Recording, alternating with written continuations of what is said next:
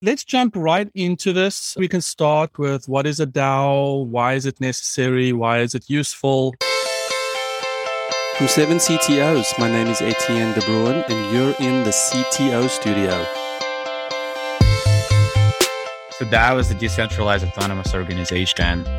It's an entity with no central leadership, and where decisions are made from the bottom up, governed by the community, and they have a sort of set of rules. They have a sort of automation that is put in code that kind of governs the DAO. And in the purest form of it, there's no central leadership, or there's no like one person that decides everything.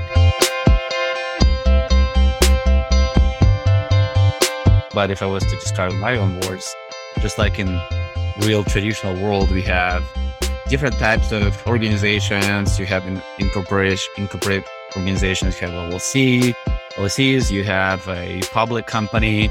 You have a co-op. You have a nonprofit. You have a lot of different types of organizations. For crypto world on-chain, DAO is considered. I've not heard of any other types of organizations. It's the one and only type of organization that exists. So if you are organizing something that is purely on-chain and may or may not bridge into the real world organizations and LLCs and bank accounts, DAO is the way to go. And so in its definition, DAO is both an organization, but also a certain way of doing things. So there's ethos that DAOs have in the crypto world.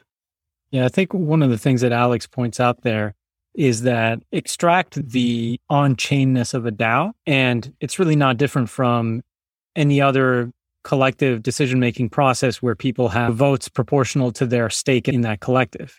I think the thing that makes them particularly unique is that you can tie those decisions in an irrevocable and atomic way to on-chain actions. I think that's to the extent that there's a key innovation, I think that's where it lies, at least from my perspective. Yeah, I hear people a lot almost confuse it, like try to correlate it to a company, but it's really a very different thing. Like you said, Augustine, it's like really about coordinating in a way that's quite a bit different, I think, than most companies. And I think that's why we've seen some of the applications we've seen so far, because they can lend themselves better to that structure that's maybe more equal or more democratic and very narrow and specific. Can we unpack that a little bit? Because that is the number one reference or correlation that is made, right? Oh, it's you have companies and the DAO is a formation or a smart contracted version of a company. So how is it not really that, Brian? Can you think of an example of a company that has democratic action that actually works, right? That's just not the way innovation happens a lot. And we're seeing it with DAOs too, where a lot of times in the beginning, it's not really democratic and they move more towards it over time. They don't necessarily make all decisions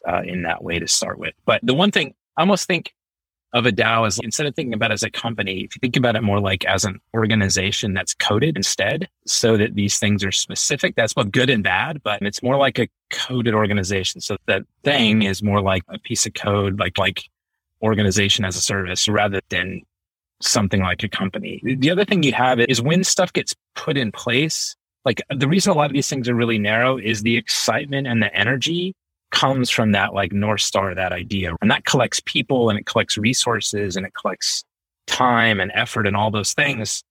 Companies are a lot of times more complicated than that. They do have a tip of the spear idea, but there's a lot going on. And these things, if they're not focused, man, it just doesn't work. An example that Constitution DAO is one that we all saw, and came together really fast and they made their bid. And as soon as the bid didn't work, there was like chaos. And it was chaos because a lot of people were like, hey, return all the ETH. And other people were like, no, we need to come up with something else to do. Because once the North Star was gone, then it was chaos. That wouldn't happen in a company. The leadership would figure out like what's the next right thing to do. But DAOs aren't like that. They're both more resilient and more fragile, I think, than a company. Yeah, I think the Constitution DAO is an interesting use case. Does anybody want to explain what happened? In a one-sentence description, a bunch of people got together and decided to pool their resources to buy a copy of the U.S. Constitution. And then more people got excited and they got a bigger pool of money. And so then they bid on the U.S. Constitution, like on a physical copy of the U.S. Constitution. And then good old Ken Griffin outbid them, everybody's buddy Ken. And so then, as Brian points out, the purpose of the DAO in some sense disappeared. And so now what? I think that's an interesting fact that points out any kind of decentralized decision-making process is going to have some of these challenges. This isn't about DAOs, or it's not like DAOs messed up or this was the wrong vehicle for such a thing. It's just that whenever you have decentralized decision-making where you don't concentrate the decision-making in one or few people, you're going to have a very strong mission around the organization in order to keep that alignment from all these different people. So that's an interesting point, because that's where I find DAOs, it's limited in a sense. Like there's a pure form that everybody's trying to chase, and that's considered to be what it should be if you're building a project on chain, if you want to run an organization on chain. And any deviation from that is probably met with a lot of criticism. I've witnessed a few of those things, but I almost feel like if we wait 1 to 3 years, we'll see DAOs not necessarily like, I can imagine DAOs having multiple primary structures depending on the nature of the DAO. So something like if 7 CTOs was a DAO, okay, we're all peers. We all have similar skill set.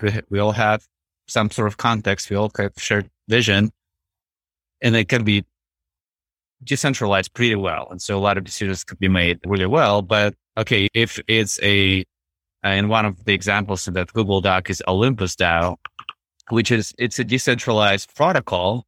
The DAO itself is an organization that is, if you look at it, and the way I know some of those things, my friend works there, it actually has the hierarchy, because it's actually hard for me to imagine it working any other way. There are people who tend to be more leaders. There are people who tend to not want to get involved in management decisions. Everybody has different skill set, and some people have the kind of the visionary kind of component to them that they are the North Star, which gets you back from the decentralization, but makes this product possibly more successful than it would have been if there was 100,000 cooks in the kitchen kind of thing. I'm curious of all your opinions. Is that DAO is prescribed to be in this pure form is what you should go for? I almost imagine there should be 3 or 4 different types depending on what you're trying to achieve. Yeah, I think I agree with that. Another interesting case in point that's just very recent is Lynx DAO. I don't know if you've heard of this thing. I was involved ridiculously early in that, not as a participant, but just as a fly on the wall. So the idea is people pool their money and they want to buy a golf course. That was the idea, Lynx DAO. But, and I was pretty excited about it, but then it seemed abundantly clear that the driving force behind it were 2 or 3 or 4 people that were acting, at least de facto, as officers of this organization. And so then they listed some things, some NFTs on OpenSea, and the whole purpose of this thing was to buy a golf course. This is starting to sound an awful lot like security. And in fact, by any sensible Howey test of this thing, like it's clearly security. If the SEC cared, this would be in the world of trouble, in my opinion. So anyway, that was the reason that I stayed away. I don't think I needed the regulatory hassle, but I think the reason I bring this up is, and Alex, you brought this up in your document, is the interface between existing legal structures and DAOs is still very much an open question. As you pointed out, there's some states that let you create LLCs to parallel the DAO. But again, like the interface between these things is very much a fluid thing. And part of the issue, I think, is that one thing that blockchain and distributed tech does really well is move resources around in this trustless way. Like it does that really well. So the one thing that comes up is, we should pool our money and do X. But then you're flirting with the securities problems all the time. And in the end, it has to be something other than just that. But it's going to play to its strengths. It's going to play to it. The DAO has available all the strengths that blockchain tech has. It's the same thing. It's just trying to do it with humans in the loop in this more flexible way. Yeah, it's ironic for me how we're trying to token away the need for human relationships and trust, or we're trying to, this whole trustless conversation is a very interesting one, because so much of good North Star driven organizations rely on trust, right? You're trusting the leadership, you're trusting the members. And so to have this sort of trustless situation feels counterintuitive. Is a DAO, can I ask, I'll ask the dumb questions. Is a DAO a SHA address on the blockchain? Is that what it is? ultimately? Is that just an address? It's much more, right? Because DAO certainly needs a mechanism for people to propose actions and for people to vote on them and that sort of thing. Yes, that is a thing that it is, but I think thinking of the definition more broadly, it is that plus a set of social conventions, plus a set of governance mechanisms, plus. Yeah, so it's basically a smart contract that just is on the blockchain. Second question is, tokens to DAOs what shares are to companies? I think some DAOs or most DAOs probably have that. In theory, it can be any mechanism, but I think that's pretty traditional that the amount of token you have in proportion to the overall value is your voting. They practically represent your voting rights and your share of the company. Of course, the share of the company is not legally enforceable unless there's some sort of chain rules about it. That's the difference with the traditional world. But so do you have a situation where with a DAO, the person with the most money is going to have the strongest vote? Yeah, absolutely. Yep, that's pretty common. That's the thing. That's the thing that there was this, who was that? I think Jack, the founder of Twitter, he had this kind of notion of Web3 is supposed to be decentralized, but there's so much, venture capital money. There's so much centralization that kind of takes away some of those core foundational things from what it's supposed to be. A lot of DAOs, and the person who creates DAO, they get to define the rules. Now, the marketing machine and the hype around the DAO, it works completely dependently. So you can get people to join the DAO, and what they do, they buy a token typically to join DAO, whether they buy NFT or something, depending on how it's structured. But most people will not have the resources and the ability to look into how are those smart contracts structured. And so a lot of companies will be very straightforward about structured. Some won't, but typically, and what often happens, the founders, the primary developers, they will want to remain, they will want to maintain to have a good amount of tokens. It's wealth potentially. But that also means if there's 15, 20, 25 core people who started the project and they're like, okay, let's do a DAO, there's very high probability that those 25 people in aggregate and 100,000 other people join, but it's possible, depending on how it's structured, that those 25 people will have the kind of majority voting. So it seems to me like the sexy about this is the codifying of the rules or the articles or the clauses. If you want to sell the DAO, it's got to be unanimous consent. That seems like a very simple thing that can be codified and can never be broken unless everyone votes, yes, we're going to sell the DAO or we're all going to exit the DAO or something. Whereas in the real world, lawyers and attorneys, and like all that stuff is open to legal interpretation. Is that sort of the allure of this whole thing? I think there are many allures, not like including the idea that it is a mechanism to get around U.S. securities laws. There's definitely a component of the allure of DAOs that is just that. I wouldn't claim it's a large component, but it's certainly some of it. And certainly the idea of, quote, not having to get those lawyers involved certainly appeals to the tech nerd in all of us. So there's that too. I'm being a little bit unfair, but I think that the reason I'm being a little bit unfair is because, I think like Alex said at the beginning, to the extent that a DAO is just an on-chain way to do real-world things, it's not clear that there's much there. That, like Brian said, the thing that's really special about DAOs is that they can do on-chain things. Yeah, and I think we're seeing a lot of interesting DAOs, but I think the really important ones are the ones that are going to really rely on the fact that things are distributed and control is decentralized in some important way. So for instance, like you can imagine DAOs around control of data and things like that, that if, that we get these more perverse usages of them when there's very centralized control and just a few people hold the keys, then data tends to get sold or used in other ways and maybe it wasn't intended. But if you had DAOs around things like that, where some of these constituent people actually had say over what happens, those kinds of things I think are interesting more than just the like, hey, let's move money around. And that's where I think if you get these like things for a DAO to do, they're really inspirational and really deep, not broad. So they're very focused. They're making a protocol for something. They're really task specific. Then they can tend to be really successful. And I don't doubt that over time, we'll get more complicated examples of things that work. But because things can be really rigid once they're put in motion, I think there's so much room for complicated things, broad things to go awry now that the more like deep and focused that they are, the more likely they are to work, at least in the early stage. It's such a fascinating world right now where we have all these solutions in search of a problem to solve. It's making me dizzy. Maybe that's why. I mean, and the wisdom of that, right? So it's the same before, like when all these super powerful like AI ML tools came, everybody like tried to throw them at everything. And that's not really it. You want to look at the constituent pieces. What does this thing do really well? And do I have a problem that makes sense for that? No, versus the opposite. Yeah. No, mommy, that is not an AI. It's a for loop that is simply clicking. If it's a loop. It's not AI.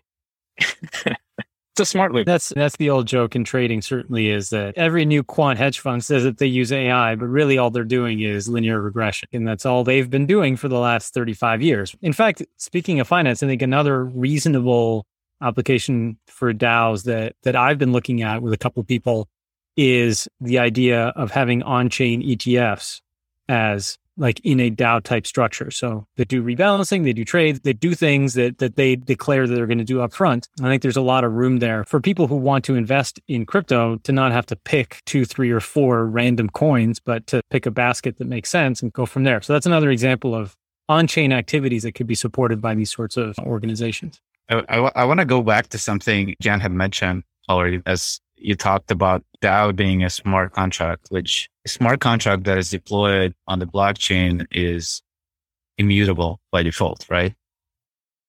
We all know that companies make pivots. We're all trying to be agile. We're all trying to be flexible with our teams and projects, that we can react to the nature of the things that are happening around us, so we can adapt, or we can get ahead of things and so on. I'm curious of opinions on DAOs. If you code too many things into the smart contract that governs the DAO, you may also be killing yourself. And 2 years from now, reality might be different, and some things that you presumed work today may work differently. And deploying a new smart contract and migrating people to the new contract, like, it's a pain in the ass. Nobody's going to do that. Or maybe there's some situation where that makes sense. But it also feels like most DAOs that want to be sustainable long term, that are not super specific. Like I can see ETF DAO being, you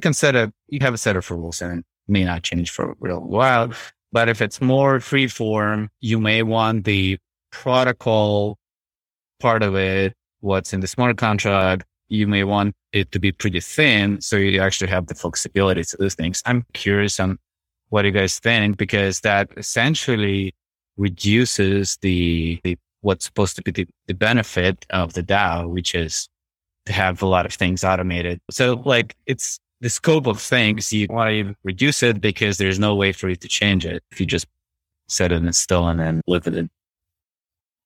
Yeah, I think that's a general problem. Like, it's not just a problem for DAOs. I think it's even worse for DAOs because they have a little more motion to them and it's a little less clear. I think that's where that focus remains. And I think, like in DeFi, I think we're going to see a ton of consolidation around these things too. I think you get these little point solutions, and then those things need to come together to work. I think DAOs are going to be similar, where you get going down this path, but you need this whole basket of things. And if you make a mistake, and that's part of the problem with the structure, right, is if you make a mistake and it starts going the other way, like, it's almost better to start over and start another DAO and then do it the right way. But the problem is you end up with this whole like piles and piles of either zombie organization, zombie code, or dead code that's not in use, but it's immutable and it's forever. So it's there. It's a strange thing, but it feels to me like what's going to happen is a lot of things will get made. They'll get traction. The world will not be right for them anymore. They will dwindle and die, and new things will just take their place that are better structured. That seems weird, but I'm not sure what else would happen. Yeah, although there are certainly proposals, certainly on Ethereum for there not to be infinite history and to make running a node more manageable and that sort of thing. So I think it seems plausible to me that there are technical solutions to this thing is here forever as soon as you push it once. But certainly that's the state of the world today, without question. I see Michael messaging in chat that an admin can change the logic in another contract, and they change the proxy address for the new contract while allowing the data to remain the original contract. And I'm assuming that's a way you can get around those proxy smart contracts. But I think it brings up Alex's point, right? There's this trade-off between trust in the code and trust in the people running the DAO or trust in the main. And it's I wouldn't say it's like a hard trade-off, but there's definitely something there. Just like when you say, when it was the ICO boom 3 years ago, it's like, oh, which coins should I invest in? And the answer was always, well, are the founders or the people hawking this pseudonymous, or do they have a real name? Do they have a track record of doing other things? Like, it's still, as Etienne points out, really does come back to humans trusting humans, at least at some level. Another part of the problem is 99.9% of people are not going to be able to, or not going to want to. I don't want to spend my time reading smart contracts and the code of smart contract somebody had deployed, but there's still, it's not something that is common, is to have anything that gets deployed and there's some sort of another DAO that does the analytics of all the DAO contracts. I feel like that's something that needs to exist, because an average human is not going to be able to see where all that money is going. You trust what the website says. Once you put the tokens in, and maybe going to the owner's wallet, or many things might be happening and you may not be able to find what's going on there.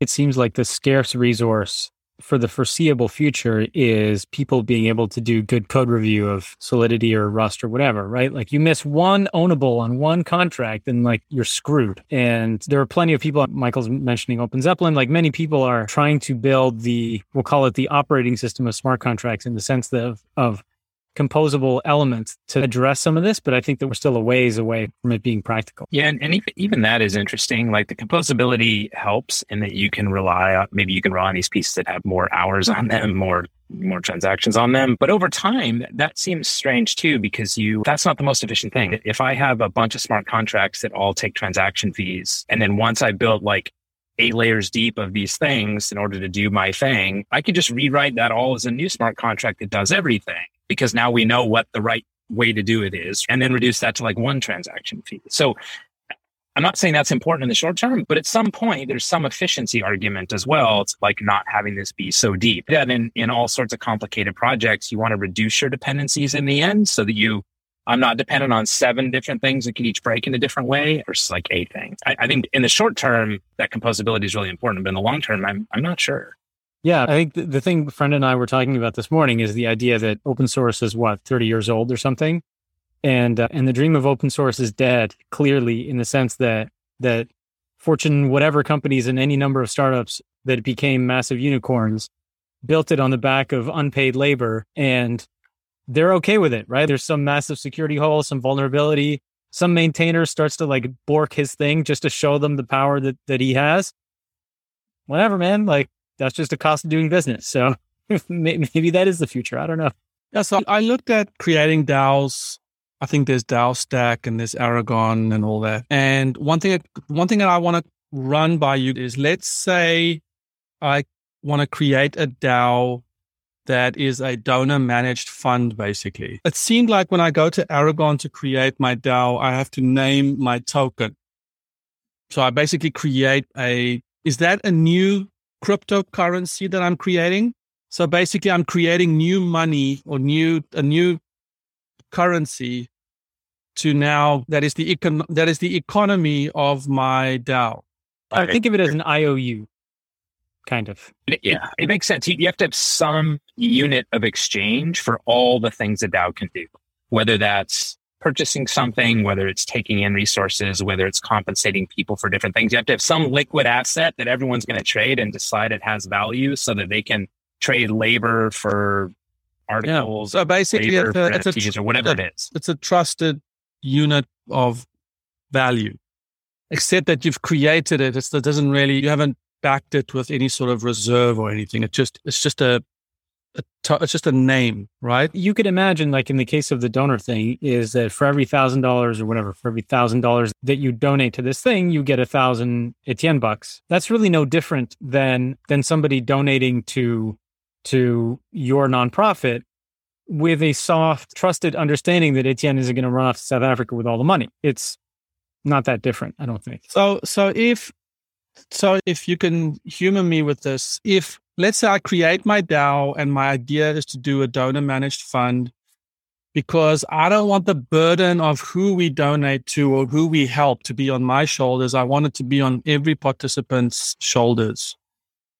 I create the DAO, I create the Etienne Bucks token, and I have some sort of contract that says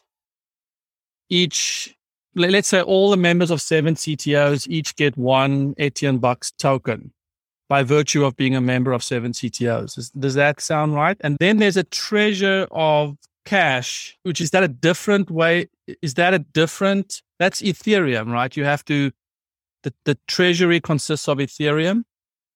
You could do whatever you want. I think let's start with that. Like you could airdrop to all 7 CTOs, people whose address is 1 million Etienne Bucks today. Right? You could just do that, right? Now, how much those things are worth, that's up to everybody else to decide. But I think getting back to Brian's point, what is the purpose of doing this? Yeah, so it's like in the case of the nonprofit, the purpose of doing this is so that everybody gets together and decides where to put the money of the nonprofit. In that case, it certainly makes sense that there should be some transaction where you deposit some money in some Etienne smart contract address and you get back Etienne Bucks, that is your claim on that treasury that you are developing. There's 2 different things. So then if we want to make a donation, let's say we want to donate to kids coding camps, do I make a proposal to the DAO? Everyone then uses their Etienne Bucks to cast a vote. Is it, I have 10, the other guy has 50. So now that person's vote weighs heavier than mine. You can structure it any way you want. That seems like a perfectly sensible way to structure it. And does the Etienne Bucks get traded out of the DAO? Anyone can now own Etienne Bucks? Again, up to you. Yeah, you could offer them as exchange for USDC, or you could offer them for people's contributions, or you could do it like that. That's the thing that's so flexible, right? You can do this any way you want. The ownership part and with the donation part, I'm not sure. Like there's lots of implications. The Constitution DAO did an interesting thing. People weren't actually buying a piece of the Constitution. You were donating, and then you had voting rights to decide where it went. Like it's going to be in this museum, or it's going to be in that museum, or it's going to be on display here or there. But the DAO held the Constitution and was the thing that took possession of it, not the people that contributed. And that was really important to get around regulatory issues. So that's where, even though it's like super early, if you're actually doing something where money's going to be like donated or whatever, like you got to find a lawyer to help you figure out what you're going to do. Because you can structure it however you want. Some of those ways would be illegal and some of them would be regulated. And I'm also going to make another like non-DAO claim about the nonprofit, which is some decent fraction of the people who donate money to the nonprofit want to write a check and never have to think about it again. So how do you deal with that? I think I have an interesting use case for one, because the energy that I have in 7 CTOs is people are attending forums, they are talking, they are collaborating. There's a lot of this energy being spent inside of communities of practice that is consuming energy. If I can somehow convert that into tokens, that maybe a fraction of that energy gets converted into tokens, and then those tokens become a means by which you can make a difference. And by virtue of being codified, it's not, Etienne's really into South African causes, and now all my money is going to go to South Africa, which I got, by the way. It was like, did you start 7 CTOs to raise money to send to South Africa? I'm like, no, I didn't. But a DAO, this is why I'm excited about this idea that there could be a codified way to activate cash or maybe not money, but effort or something that could be out of the hands of someone like myself, and it truly be a democracy of where the group feels they could make a difference. And yes, I'm sure you can codify all of that into articles of corporation, and you can get the attorneys, and you can have bank accounts, and you can have investor calls or donor calls. But it just, for the first time when I think about DAOs, I think, wow, this is actually something I can actually see be very useful to donor managed funds. I would argue that in what you just proposed, though, you're diluting it in a way that would make it unsuccessful. And what I mean by that is, if I'm contributing by commenting and meeting with people and doing all those things for 7 CTOs, that's because I care about contributing to other CTOs in the community. That doesn't mean that I care to donate money in the way that you all want to donate money. If the four of us talked about what our specific charity goals are, it's four different things, right? It's not the same at all. So you mix two things that are very different. When you have a focused passion, like we are going to help foster kids in the US and this DAO, that's our goal. And here's how we're going to do it. You get all the people come together that care about that thing. That is very powerful. The Constitution DAO came together because, I don't know, like it twins a little patriotism or something for all these people all at once. And they got $40 million in 10 days. But if it was distributed, or I don't want to donate money through a voting process with all of you, I want to donate money to what I care about in a very focused way. And I think that's where the power is in a DAO, not in trying to like bolt the donation part onto something that's different. That's why you didn't get the invite, Brian. So yes, there was an invite. Wait, what? I might also argue that the DAOs are fairly, I don't know about heavyweight, but it's just, there's a lot of rigmarole around interacting with it. And if there's no on-chain use for the money, or if there's no like other thing that ties you to a chain or to a set of chains or something, my guess is probably it's more trouble than it's worth, but I could be wrong. We'll find out how Links DAO does. So in very practical matters, again, whenever you're looking to donate from the DAO's wallet, you'll probably also have to have the company to which you're donating to open up an Ethereum wallet, open up, MetaMask, send you their wallet address, and make sure they know what to do with this thing and how to account for it from a accounting perspective. Or you have to cash it out yourself and take it off chain and send it their way. The other problem with gas fees, just to start the DAO, if you're doing mainnet Ethereum network, just to deploy the DAO, it's, I don't know, more than $1,000 probably right now, just to deploy just a bunch of simple smart contracts. To cast a vote, if the voting process is fully on chain, everybody pays a little bit, you're paying. Every interaction you want to do that is truly on chain, you have to do a bunch of things, which is why I've seen some companies take it to a level of abstraction, take it off chain, basically, which is not a kind of a true DAO way of doing things. Because if you're taking voting off chain, then you're losing all the benefits that it's supposed to bring you. But there are side chains, there are level 2, there are some options there. I think they're going to be popping up. One thing I think is interesting to your point, Augustine, is some of the most interesting DAOs, I think, are ones where there's this sense of purpose, and then they've put something on chain that maybe wasn't before. Like Climate DAO is a good example where they were able to put carbon credits on chain, right? They took this. So what happens is internationally the carbon credits get validated and verified so that there's real rigor behind them. And then the ID for that thing gets then put on chain so that certificate, that climate certificate, is actually controlled on chain. And then then they make a marketplace for it. And then it can be bought and sold. So if you want to offset, you can actually buy pieces of those carbon credits so that now those things are locked up and they never are available to anyone to actually use to pollute. So they took something that was fundamentally physical and off chain, but had really strong social and environmental implications, put it on chain, and then they're making like this liquid market for it to try to like drive the price up, right? Because if we can get the price of carbon credits high enough, then it basically takes a lot of carbon that would go into the atmosphere and pollute and locks it up digitally on chain. So it's never going to actually be consumed. So those things I think are interesting versus something that it wasn't specifically put on chain so that things like DAOs could operate on it. Yeah. So the thing that's about those carbon credits in particular, I sat next to a guy who traded carbon credits back in 2008. And so there's a very liquid market for carbon credits, and there has been for a long time.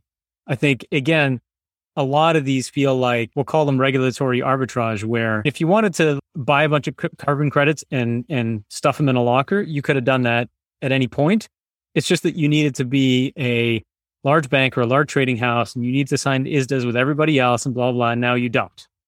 And it feels a little bit like regulatory arbitrage. I'm not saying it's not a noble goal, but it doesn't, I think the novelty is in trying to get around the existing securities laws. It's also breaking it up in a way. Getting around the security laws is an effect of that, but also making it approachable. You couldn't buy $10 worth of carbon credits before, but now you can. So it breaks it down into much, much smaller, more approachable units. Like Robinhood makes trading like free for everyone. And it's a different thing. It's making it more available and more approachable, which kind of opens that market up. If I want to declare $1 million If I want to make a company with 1 million shares, 10 million shares, I don't have to file with the Secretary of State. I don't have to do anything like that. I just make it and it just is. Right? Yes. Okay, so that seems pretty sexy. Except, no, it is. That idea is great. But then if you took people's money and gave them equity, now it's an equity, right? Like it doesn't work. Like you still, in the US, you're not going to get around the idea that you couldn't fund your company that way. You could, it would just be illegal in the US. You can't do that. Or you can't fund it exclusively that way. You're going to have the parallel structure that is, here's my real cap table. Here's all my documents. And I guess I need a 409A valuation now. Like you're still going to need all that stuff, right? I think that's the reason a lot of those DAOs are anonymous and people don't really know where the founders are located. But that also allows for it to function in a way that's unless it's doing anybody harm, nobody's probably going to be trying to chase you. And it accepts members from all around the world. So anybody in the world, regardless of the jurisdiction they're in, is able to digitally participate in Terrorist DAO is whatever the goal is, which is interesting. That's the concept that is most interesting to me is that it's global by default, by nature, and has no boundaries. It has legal boundaries in each individual country, and each individual country may have different regulations, but it also can elevate to the level of nobody knows. It just, if you're part of it, nobody has to know. And I think that's the way a lot of those DAOs work right now. I know DAOs, there are people who are working there. It's remote and distributed by default, but it's also anonymous by default. Nobody had ever seen other people's faces. It's always audio calls. They trust each other because they're all a team, like they're all working as part of a team. And I'm referring to a product DAO where decisions are being made on the product, on the business development, organization decisions, marketing decisions. People trust each other, but all they're saying is their nickname that doesn't mean anything, their avatar with something on it. And it's really interesting, I think, as a phenomenon. Yeah, I think as we said in one of the other talks, I think one of the coolest things here is the experimentation. People can try stuff and fail. And to the extent that you subscribe to the great stagnation hypothesis that we're all ossified a little bit in our societies and cultures, the advent of a mechanism for people to experiment just seems like all good things. It's also interesting. We've seen in the last bunch of years, a bunch of things where people can come together around donations for causes or Kickstarter for causes. And this seems like that supercharged in a way where you get people coming around some idea, some concept, but now they have much stronger tools to work with. I think, Brian, you're level setting it in a way for me around, hey, it's something that needs focus. The way it would seem now is that a DAO around a focus, a cause, something that energizes people, something that garners, attracts people, that seems to make a lot of sense versus a drop-in replacement for, let's say, donor-managed funds or company creations and things like that. Yeah, if you can solve your problem in a way that it's already been solved in the past, then that's probably the right thing to do it the old way. But if there's something fundamentally new, interesting, different, better about what the blockchain offers, then a DAO could be interesting.